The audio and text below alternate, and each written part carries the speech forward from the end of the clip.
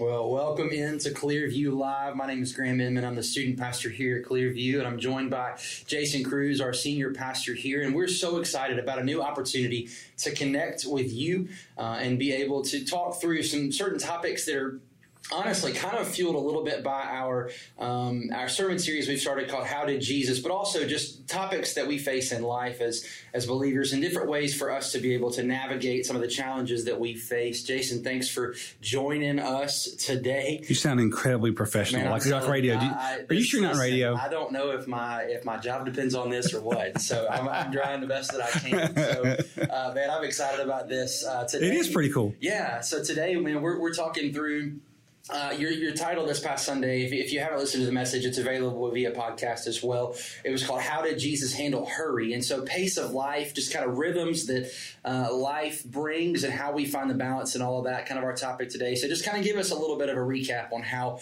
some of that works in your mind. If you want to recap something you've talked about before, how that works, give us a little bit of just kind of your thoughts on that.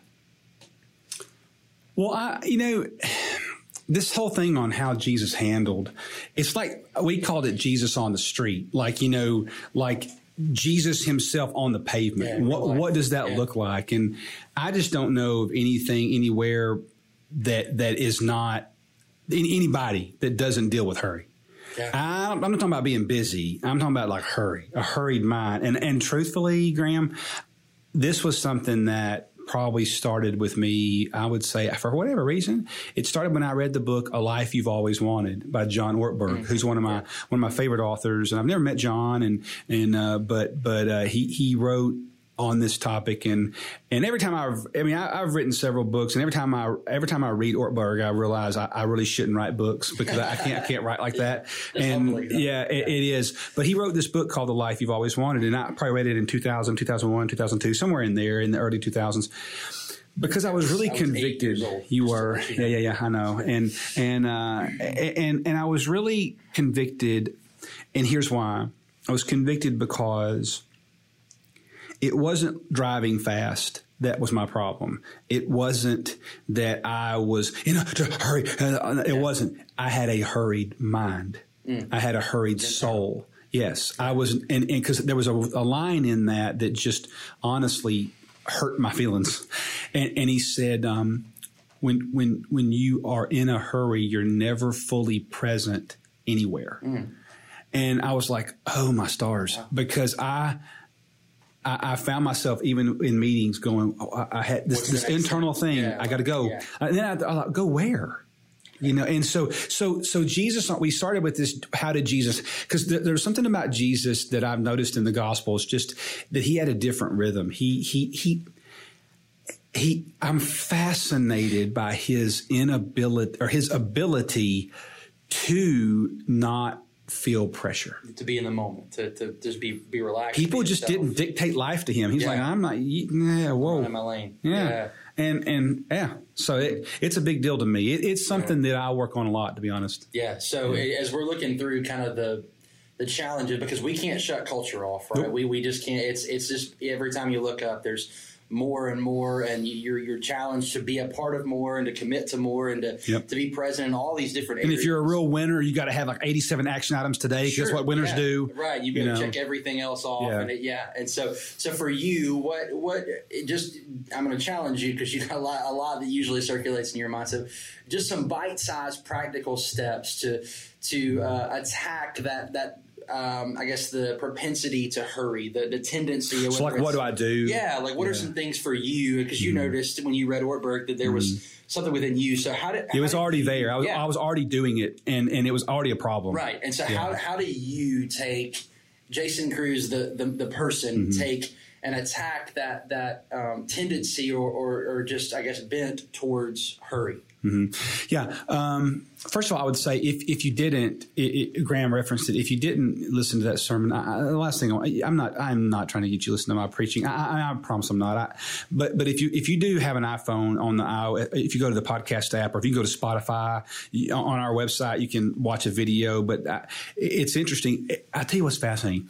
Every time I bring up the soul, you have a soul. It's your mind, your heart, your will, your emotions. You have a soul. Your soul doesn't go to heaven. Your soul soul is not the eternal part of you. You know why? Because emotions don't go to heaven. Emotions don't go to heaven. Dogs do. Yeah, some people say, in the Book of Graham. Yeah, exactly. But your spirit goes to heaven, but your soul is your mind, your heart, your will. And my mind, my heart, my will was hurried. Yeah. And I knew it. I'm hyper on top of that. And I know I'm hyper. And so I could give you several steps that I took. I could, and you can buy them for $1 a piece, and I'll sell them to you. Yeah. But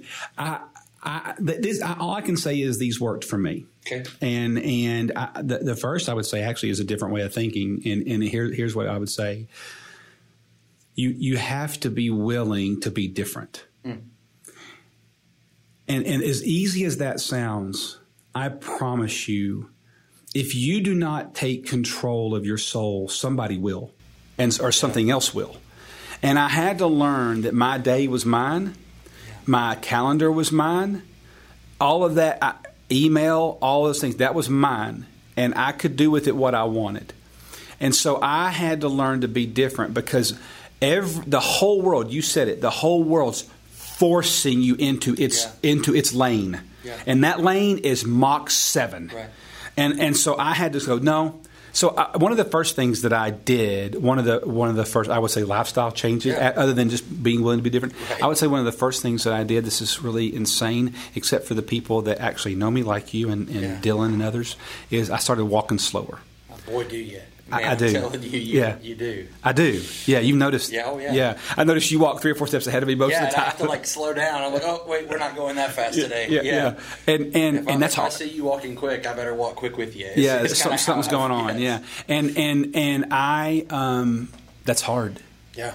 And you know where it's counterintuitive. It's counterintuitive. It's so far from what feels natural or feels expected. It drives Michelle crazy. Yeah. Because when we go somewhere, she's like, come on. They're going to close before we get in this restaurant. The ride is still open. Exactly. There's a line right there, Exactly. But I made you know where that came from? It came from I think the first thing that I ever noticed about myself was I would get out of my vehicle, get out of my truck, and I would sprint into Kroger. Go on. Yeah. I'd sprint into Academy. I'd sprint into whatever. And I'm like, why am I doing this? Who is waiting on me? Yeah, exactly. Yeah, and it bothered me.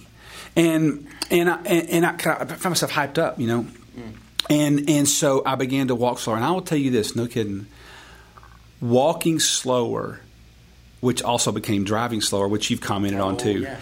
I think the word was grandpa. I'm only 47, but I found you only drive 47 miles an hour. That's tops.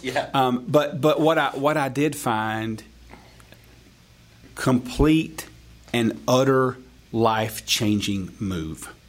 When I began to walk slower, I began to notice things. I began to hear people. I began to see people. People weren't an obstacle. The greeter at Walmart had a name and a face. And I began to see things, and I began to. I tell you when it was at its worst. When I was really dealing with a lot. I remember one time I was in a parking lot at a coffee shop, and the Holy Spirit just spoke to me. And I looked up at the sky, and I noticed that it was partly sunny. And it dawned on me. I mean, the Lord just spoke into me, and He said, "That's the first time you've looked up in 19 days." It was 19 days. Oh, wow. Now, that wasn't look to heaven. Right. It's the first time you've been so heads down. Yeah, and this is no lie, and it's a shame to admit. I didn't know if it was raining. I didn't know if it was sunny. I was so intense every day. I literally couldn't. I was in a fog, wow. and so when I began to walk slower and drive slower, it opened up my field of vision. Yeah. And I would say another big aspect, a big turning point for me that nobody came and arrested me and put me in jail was this is going to sound interesting, but I turned off all my notifications on my phone. I get no email on my phone. You're allowed to do that. I mean, you did buy it. Apple doesn't force you. You control it. I own my phone. My phone doesn't own me. And so I turned off all sounds. I turned off text notifications. I mean, I still get text messages, but I get no notifications. My email's not connected. I have to go in and look. I get, the only alerts I get on my phone are calendar alerts, and even those don't have sounds. I have no sounds on my phone. I get no notifications on my phone. I certainly get no push notifications on my phone. And that was another thing that unclogged my mind. Because if you do that or something like that, you get to choose when you're going to engage with that, right? Because if I don't, Graham, I'm going to use you as an example. Most people are asking you to solve their problem. Right. I need you now. Yeah. Oh, that's fine. So I did some other things. Like I put blocks of my week called actually, if you went on my calendar right now, you would see X Factor. Mm-hmm. And heard you say that. Yeah, X Factor on my calendar is you call me, Jason, I need help. Okay, today time. Or tomorrow at this, boom. Yeah. I've got time. But I decided, right?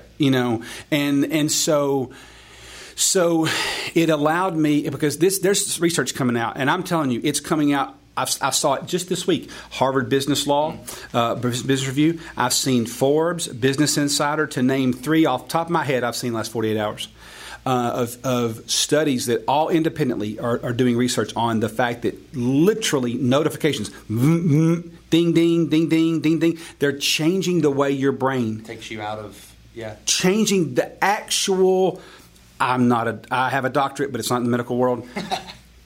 Changing the cellular structure of how your brain functions. The phone's doing that. But that's not the phone's fault. Yeah. That's my fault. Yeah. So I've even heard you say that, like with our staff meetings sometimes. Like we'll for some of our offsite meetings or long calendar planning or whatever it may be. Collaboration. Like we'll go somewhere and we'll have a landline and we give spouses or significant others that line, and we shut everything all the way. You should have seen off. everybody's face first time I did that. Yeah, I bet. So what we do is we have a standing. We have a standard.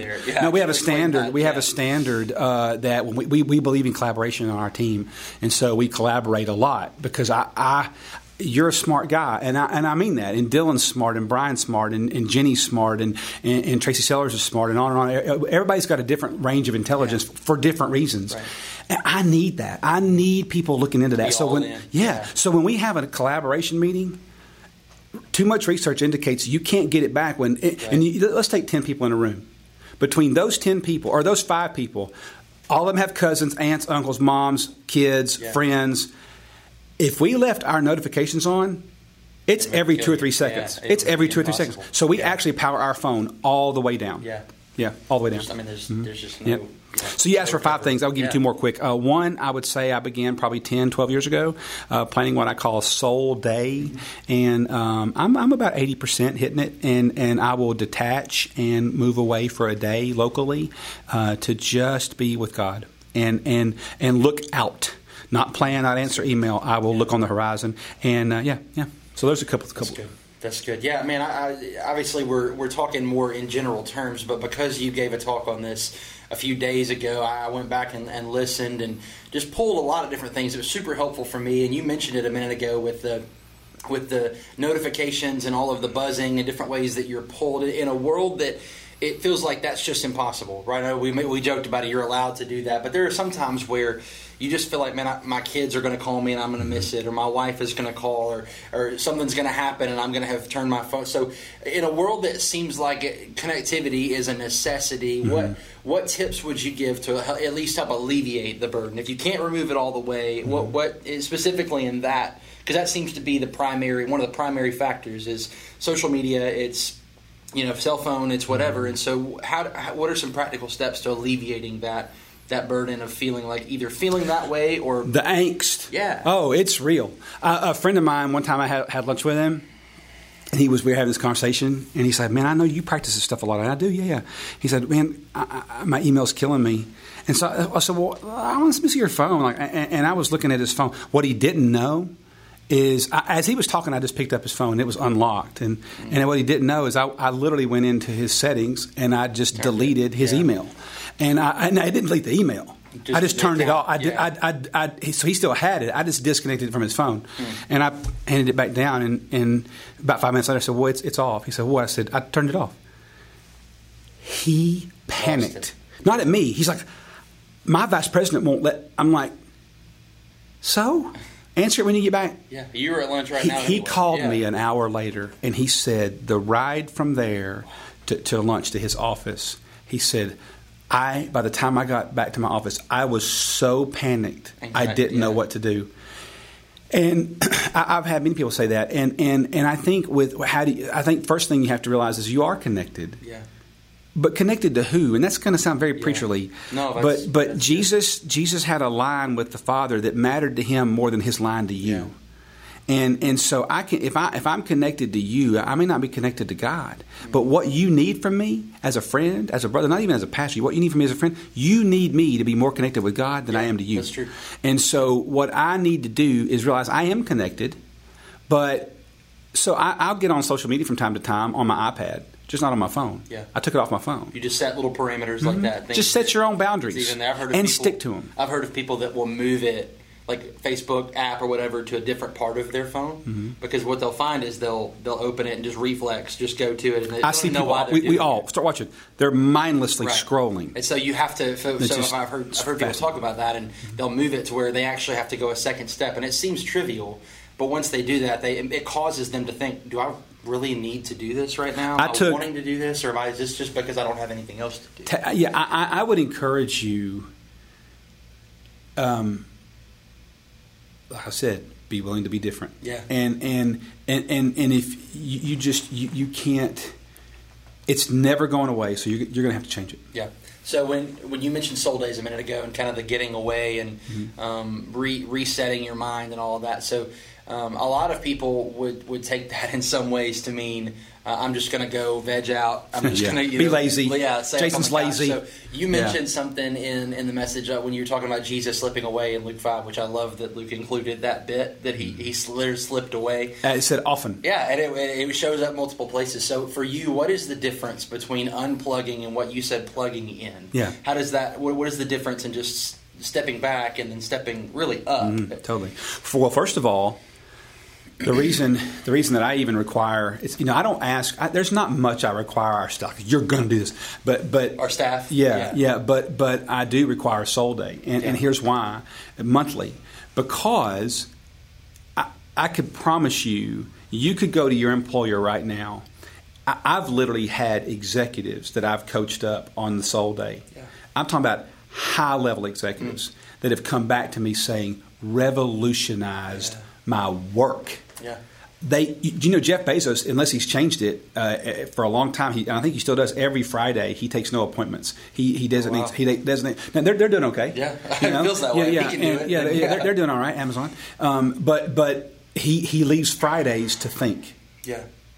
In effect, he does a soul day once a week. Once a week. Well, what am I not getting stuck on? So right actually, now? my soul day is about the future. I don't veg out. I'm not going listening to the Eagles, and just eating some beef jerky or something. Yeah. No. When I pull away, I'm going with intense intention. That's good. I pull away with intense intention, and I'm like, God, what's coming at me? What do you have for me? And so I really do. The point was Jesus did not pull away to unplug. Jesus pulled away to plug in. Plug in. Yeah.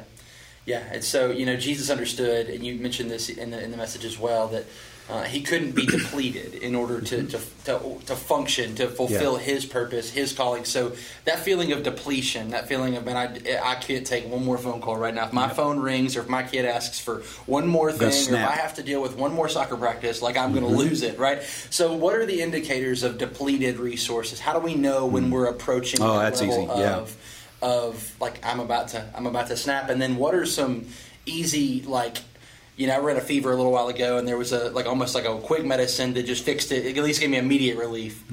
Obviously, we know the long-term plans, but what would you say if you feel you're approaching that moment? What is the most valuable piece of advice someone comes to you in that position? They just don't know what else to do or how they can even make it. Yeah, because if people lived inside my head, which would be dangerous, and I would want nobody there. But if they did live inside my head, they would realize that I'm very far from this. Yeah. Like I'm very far. I talk about it a lot because I work on it. Yeah. But I'm a long way from it. But I would say you asked for indicators. Here's a couple that I can tell you for me. One is irritability. When I find myself quietly irritable by people, there's a reason that there is no job, and this is going to set you free for some of you. Jobs don't go to heaven. Aren't you glad? Yeah. Jobs don't go to heaven, but people go to heaven. There's nothing, and that doesn't mean you have to be an extrovert like me or you. We're extroverts. That doesn't mean we have to be. People can be introverted. But God made people. He didn't make processes, and He did not make corporations, and He didn't make jobs. He made people. Good. So when you find yourself getting very irritable with people, something's out of whack. Right.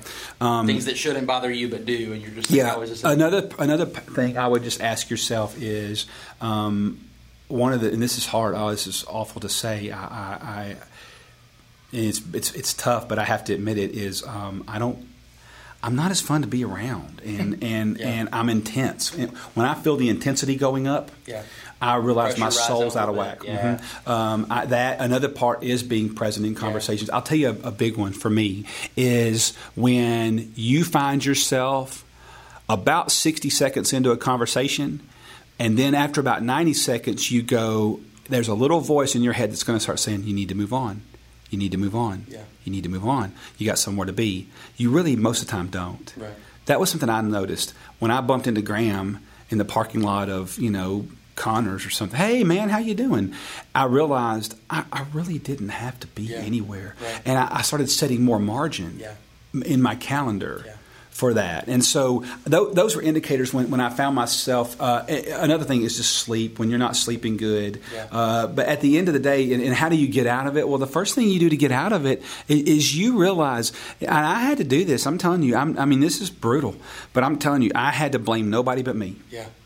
It is my fault. Stop blaming the church. Stop blaming people's marital problems. Right. Stop blaming baseball practice. Yeah. This is your life, moron. Own it. Exactly. Own it. Exactly. Shut up and own it. One of the things that I've noticed, too, about me, and my wife will tell you the same thing, people can tell when you're disengaged. 100%. Your mind is 80% of communication is nonverbal. Right. Did you notice that? Exactly. Yeah. 80%. Yeah. Like this right here tells me, I don't care. Oh, really? I'm not really interested. Yeah. 80% of communication is nonverbal. Right. Yeah. And so if I'm asked you a question, hey, how's it going? And then I keep moving, or I look over your head to see what else is happening. Basically, what you're saying is my mind is not here. Nope. I'd rather be somewhere else, or I'm looking for something more interesting, right? And you never want people to feel that way, specifically if you're in ministry. But then also just in general, it just makes you a bad friend. People. Yeah, exactly. And so tying that in, because you kind of came to a certain point in the message, and then obviously our conversation is leading this way too. But we mentioned it a second ago, the way that it's all kind of intertwined and connected within what you're really actually looking for. You're busy because you want to be busy. Mm-hmm.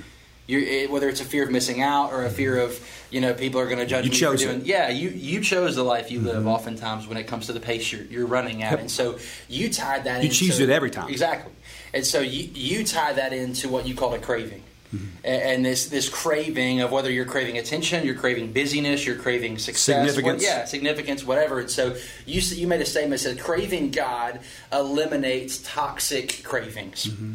It's super simple, but super profound at the same time. So for me, sometimes it's hard for me to know, maybe for others, to know when a good thing has become a bad thing.